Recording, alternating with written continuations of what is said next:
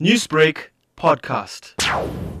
It is alleged that today at 4:30, the family was asleep at their home in what's known as Tribe in Tongaat when they heard footsteps inside the house, and suddenly they saw two males inside.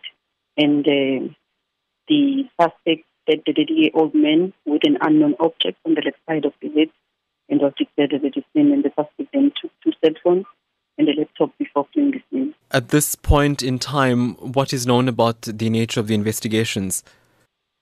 The matter is still under investigation, and it's still unclear how they gain entry into the house.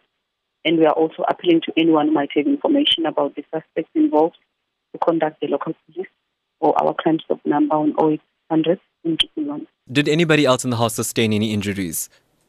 No other injuries were sustained. And they were investigating charges of house robbery and murder. Is it known if the victim tried to accost the suspects? At this stage, the matter is still under investigation, and we cannot divulge further information that would jeopardize our investigation.